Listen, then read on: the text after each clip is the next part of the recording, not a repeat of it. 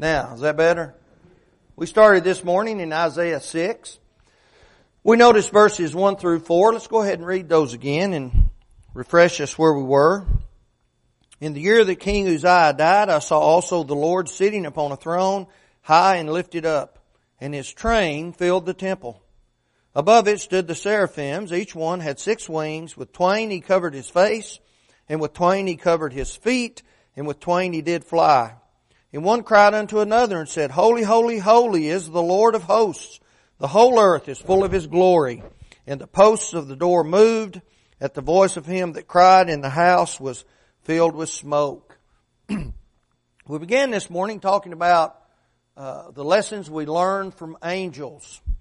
And we were looking at simply the description given of the seraphim described for us in Isaiah chapter 6. We talked about some generalities concerning angels. Angels are created beings. They are not divine. They are not deity. They do not possess all knowledge like God does. They didn't even know the details of the gospel or the mystery of the gospel, Peter said, as they looked into it. They cannot, they are powerful, but they're not all powerful. Those who sinned against God could not overcome His power, and He cast them from heaven. They are very fast and swift in what they do, going from one place to the other, and we're going to notice in just a few moments. But when Gabriel went to Daniel, he had to leave heaven to go to Daniel. He wasn't in the presence of wherever he wanted to be. He had to go from point A to point B, unlike God, unlike the first, second, third persons of the Godhood who are everywhere all the time, omnipresent. So they have a lot of ability, but they are not God. They do not have the abilities that God has. We reading the passage in Isaiah, we noticed that the cherubim and the seraphim are different. They are described differently. And there are ranks. We talked about that this morning. There are ranks of angels. We talked about the archangel Michael, spoken of in Jude 6 and other places. We don't know if he is a rank of his own or if the archangel is one of a kind. I feel like maybe he is a seraphim, the highest rank of the angels. And but you have the seraphim, 2 wings, or 6 wings rather, and then you have the cherubim. The cherubim are described to us in Ezekiel chapter 10. In Ezekiel chapter 10, verses 20 and 22, he wrote, This is the living creature that I saw under the God of Israel by the river Chebar. And I knew that they were cherubims, had 4 faces apiece, and every one 4 wings. And the likeness of the hands of a man was under their wings, and the likeness of their faces was the same faces which I saw by the river of Chebar. Their appearances and themselves, they went every one straight forward. Of course, if we go back and we read chapter 1, it specifically tells us in that vision, Ezekiel does, on where the faces were located. One of the face of a man was on one particular side, and then on the other side, and he uses right and left. He talks about the faces of an ox, the face of a lion, and the face of an eagle. We notice this morning, when God explains things to us, He has to explain it to us in terms we can identify with that means something to us. And whether or not that is an actual description of the spirit body, because a spirit body has a form. We can recognize it, or we will be able to recognize it. But whether it is literally the face of a man and then the face of an ox, I tend to believe that, as we mentioned this morning, the face of a man represents reason. The face of an ox represents strength. The face of a lion represents kingliness or kingship, being in the very presence of God. And the face of an eagle represents swiftness and strength as well. So we see the differences in how they are described and how they are detailed. The seraphim from the cherubim. We talked this morning as we began to look at the lessons we can learn from the description of the seraphim, that the things we were going to notice is that the 6 wings had something to do with the face, the feet, and the flying. We talked about the face this morning. The covering of the face represents reverence toward God. Hiding the face, and we looked at different aspects and examples where people did that. They hid their faces from God, or they fell down upon their faces when being in the presence of God. Also represents righteousness, because before we can show reverence, we have to first be righteous ourselves. And that brought us up to point number 2. He had the seraphim had 2 wings that covered their feet. When we look at the angels who serve around the throne of God, they cover their feet in a sign or a posture of humility. Okay? Now, again, let's remember, what Isaiah saw was a vision. Okay? It was an interpretation for him to be able to get a sense of what was going on in heaven in terms he could understand. And for him to relay that information either in writing or in speech to those listening to him, so they could get an understanding of exactly what was going on. The vision was to teach lessons. Okay? We talked about the covering of the face, reverence, righteousness. The covering of the feet is humility. For one to cover his feet, what must you first do? You must stoop over or bend over, right? And when we stoop or bend, or when we bow, what we are doing is we are showing humility toward that person. We're observing them as someone who is higher or above us. And we see it throughout the world in nations where they have kings and queens. What do you do when you step into the presence of a king or a queen? Well, they expect you to bow, to give obeisance to them, and to observe them that they are greater, in fact, in position. Now, again, we're talking about a vision. It's kind of hard for some of us to stoop over and reach our feet today sometimes, isn't it? Maybe especially first time out of the bed in the morning, right? A little hard to get to your shoelaces maybe. That's okay, because that's not a problem. Again, we're talking about spiritual things, right? Here's the problem. When a person is unable to bend in humility spiritually toward God. And we learn this from the seraphim.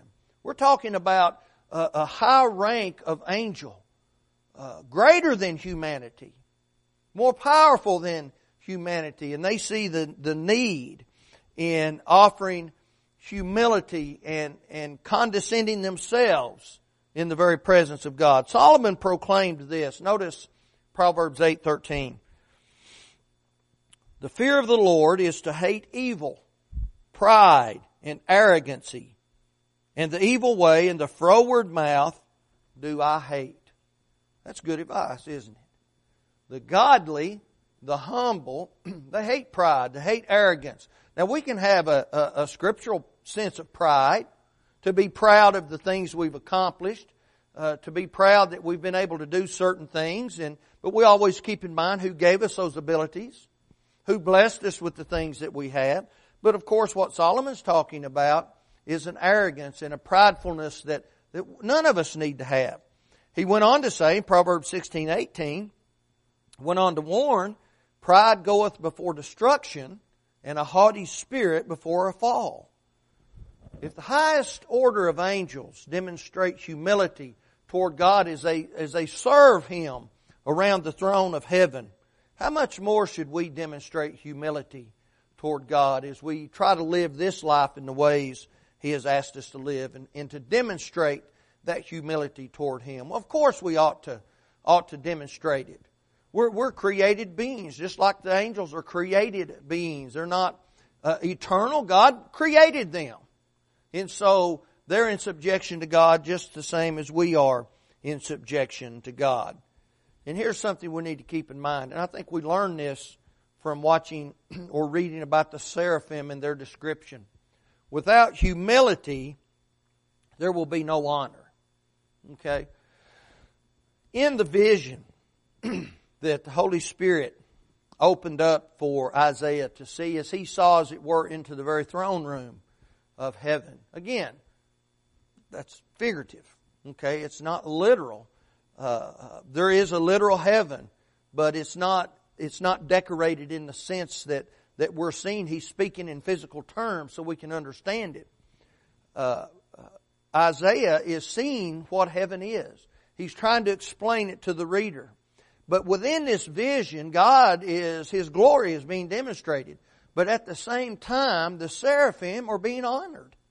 They're being honored for their righteousness and for their reverence and for their humility as they cover their face and they cover their feet. Let's listen to the wisdom of Solomon once again. Proverbs 15, beginning with 32. Proverbs 15:32.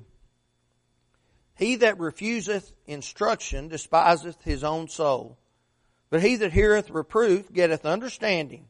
The fear of the Lord is the instruction of wisdom, and before honor is humility.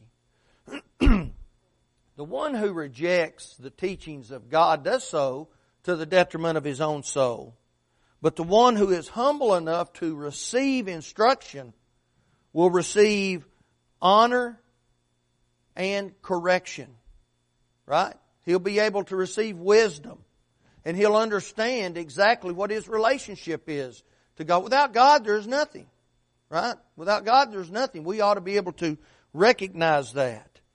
And I believe to hold God in reverence and humility instills in His children the dread of doing anything that He does not want us to do, that is against His will. It leads His children then to obey Him at all cost, right? Because that's in their best interest and they need to sincerely do it to the best of their ability. I think sometimes there's some problems in the world with people and they have this attitude, well, that's just the best I can do. That's just the way I am.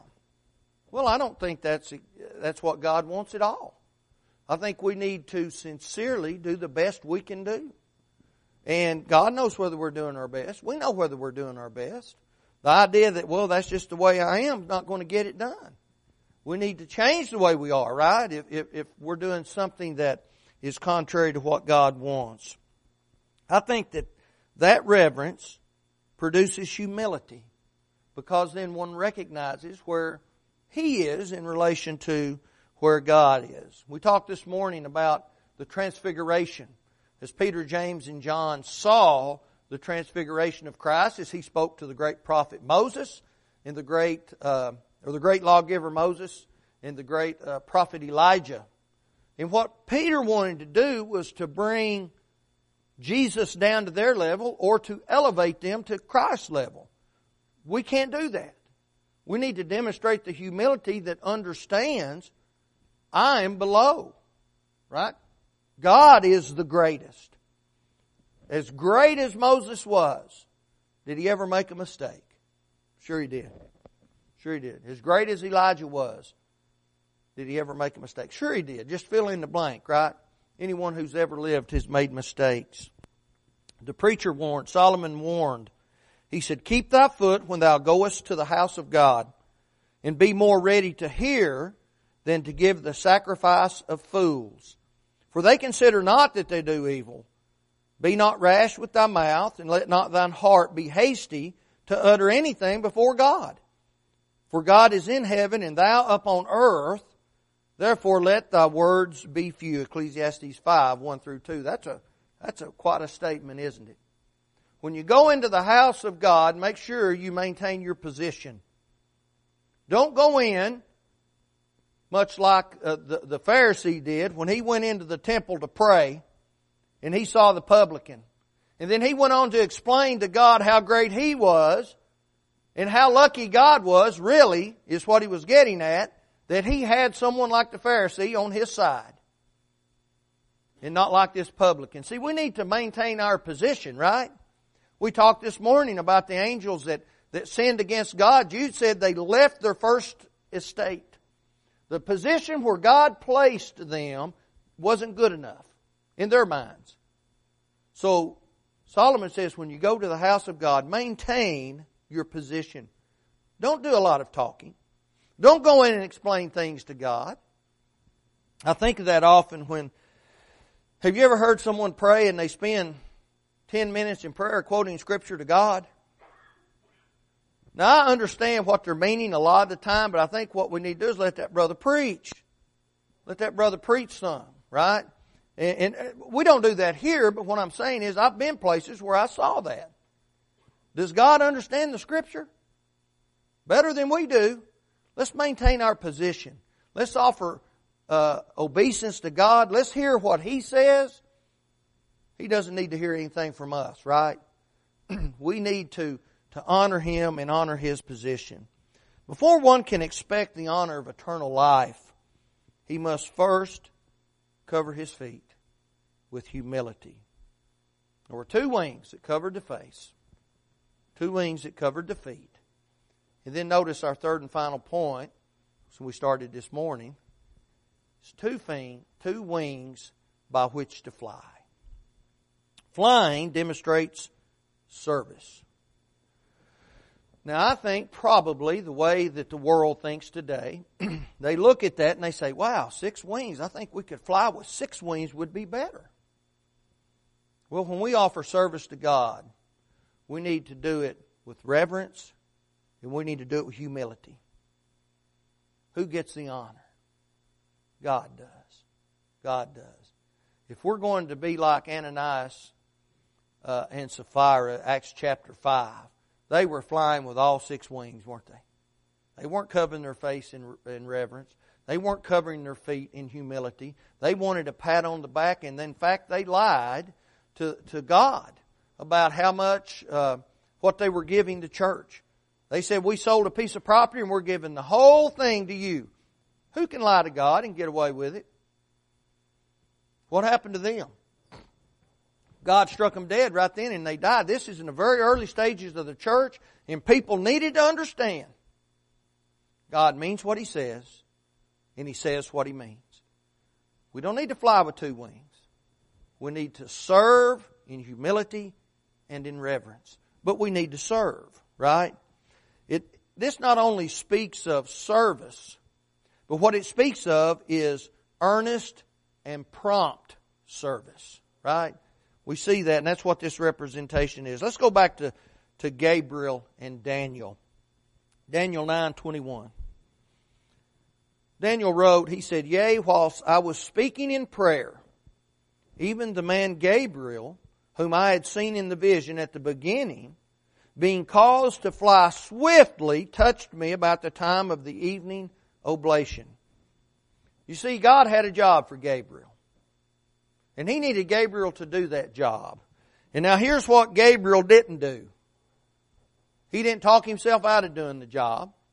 He didn't convince himself that someone else needed to do the job or someone else could do it better. What did Gabriel do when God put him in a position to fulfill his job? He swiftly left heaven, and before Daniel was through with his prayer, he touched him on the arm. And he came to deliver a message. Let's think of it this way. If God were to present Himself to us today, let's say that God presents Himself to us as He presented Himself to Joshua, the captain of the hosts of God's army, the second person of the Godhood. Let's say He presented Himself to us today in the form of a man, someone we could identify with, and He said, let me ask you, brethren, to do something. I want you to leave right now. I want you to go out and I want you to evangelize the areas wherein you live, and I'll be waiting right here for you to get back. What would we do? We'd be fighting for the door. Wouldn't be asking someone else to do it, would we? Now here's what we don't need to misunderstand. We don't need to understand that means us being able to do things we're not able to do. Right? Some of us have a little hard time just walking around, getting to where, being mobile as we'd like to be. So I don't know that God, well, I do know, God does not expect that person to do the things that say perhaps I could do. Going out, walking, or doing whatever. Now here's something else. I think God wants us to be good stewards of our time and our effort. Brethren, I just don't think door knocking is going to get it done anymore. I really don't. I think the day of door knocking is over. I still do it from time to time, but that's not going to get us anywhere. So I think we need to be good stewards over our effort and our time. We need to figure out something. And so I think if God appeared to us today in a form that we could identify, and He said, I want you to go out and evangelize your areas, I think maybe the first thing we would do, we'd get together and we'd say, what do we need to do? Right? What's our best way to use what we've got, use our talents, and how can we do this? And then I think we'd go do it. And see, the whole point is when God gives a message or God gives us a job, we do it promptly and we do it quickly. Right? That's what Gabriel did. Gabriel took the job and he did it quickly, what God asked him to do.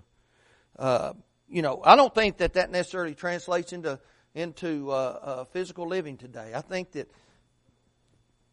a lot of times people, and I'm thinking of myself when I say this, I think a lot of times people consider, well, so-and-so's doing that or so-and-so's doing this. I'm going to do this. I need to step outside the area I'm comfortable with, and I need to try to figure out something.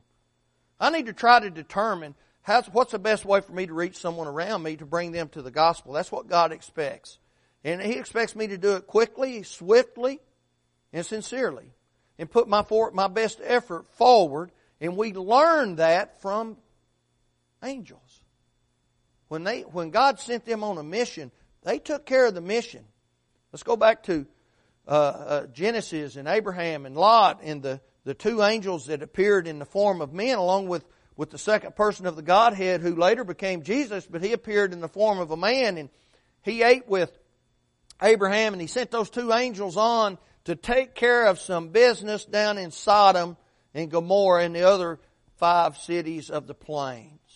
And they took care of that business, didn't they? They didn't wait. They didn't say, hey, let's do that next month. Hey, let's wait till we have a committee meeting on something. We'll figure that out then. No, they went. They took care of the problem. That's what we learn from angels, working hard. And we need to do that. I think a lot of people feel like attending services is working hard. Now, for that individual, that may be about all they can do. And that's fine. Maybe all they can do is attend services, maybe make a phone call or send a card or something. Then you know what? They've done the best they can do, and they've done it sincerely, and they've done it promptly, and they've pleased God in doing it. But without service, brethren, we need to understand and always keep in mind, without service, there is no salvation. Now, I don't mean unless those who are not able to do, again, something physical. Okay, we don't need to misunderstand that. We did some door knocking here a while back. A lot of us got out there and door knocked. Some of us weren't able to do that. And that's fine. They helped do some other things. There's some of our ladies came up here and made some sandwiches for us, and, that was their part. And, sometimes we just can't do certain things. Again, I don't think door knocking is the avenue anymore. Not wrong if we try it, but in today's world, it might be a little dangerous to knock on someone's door when you tell them you're a Christian. So we just need to be careful. But we need to offer the best service we can offer. And that's the representation of the 2 wings that the seraphim by which they flew.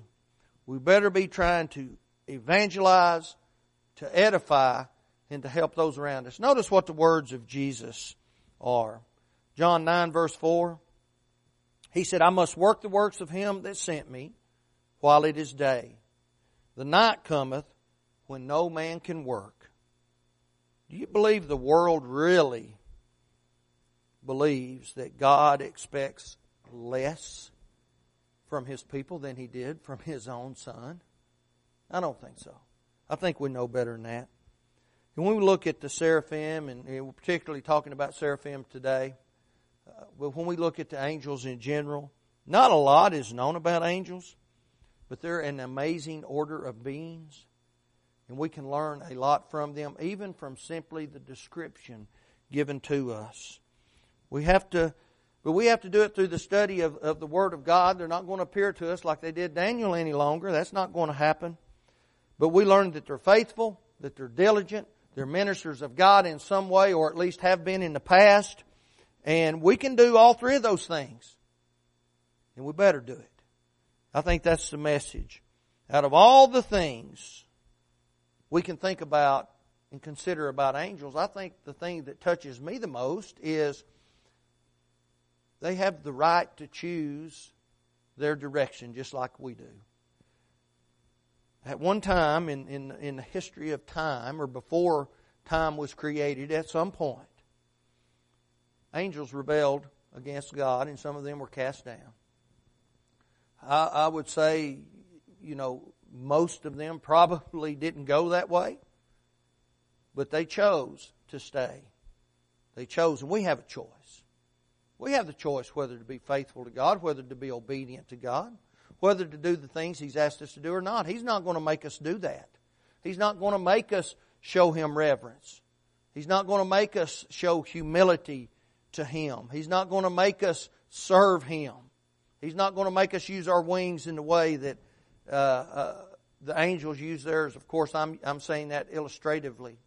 But that's what He expects. And we can choose to do it or not to choose to do it.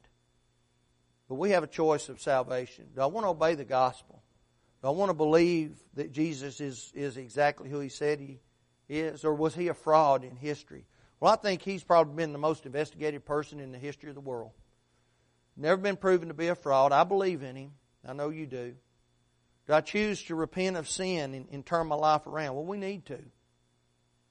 Am I willing to confess that I believe that He is the Son of God, that He lived, that He died on the cross for the sins of humanity, that He reigns right now over His kingdom? Am I willing to make that good in great confession? Am I willing to be immersed in water so my sins will be washed away? Adding me to the Lord's church, Galatians 3:26 and 27. And then working and serving afterward until He decides to return or my time is over. That's a choice we have. Now look out, most of us here have obeyed the gospel.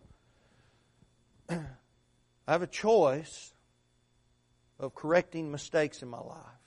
Am I willing to repent and ask God to forgive me, either privately or publicly? That's a choice. And we have an opportunity right now to make that choice. And if you need to answer this invitation, do that as we stand and as we sing.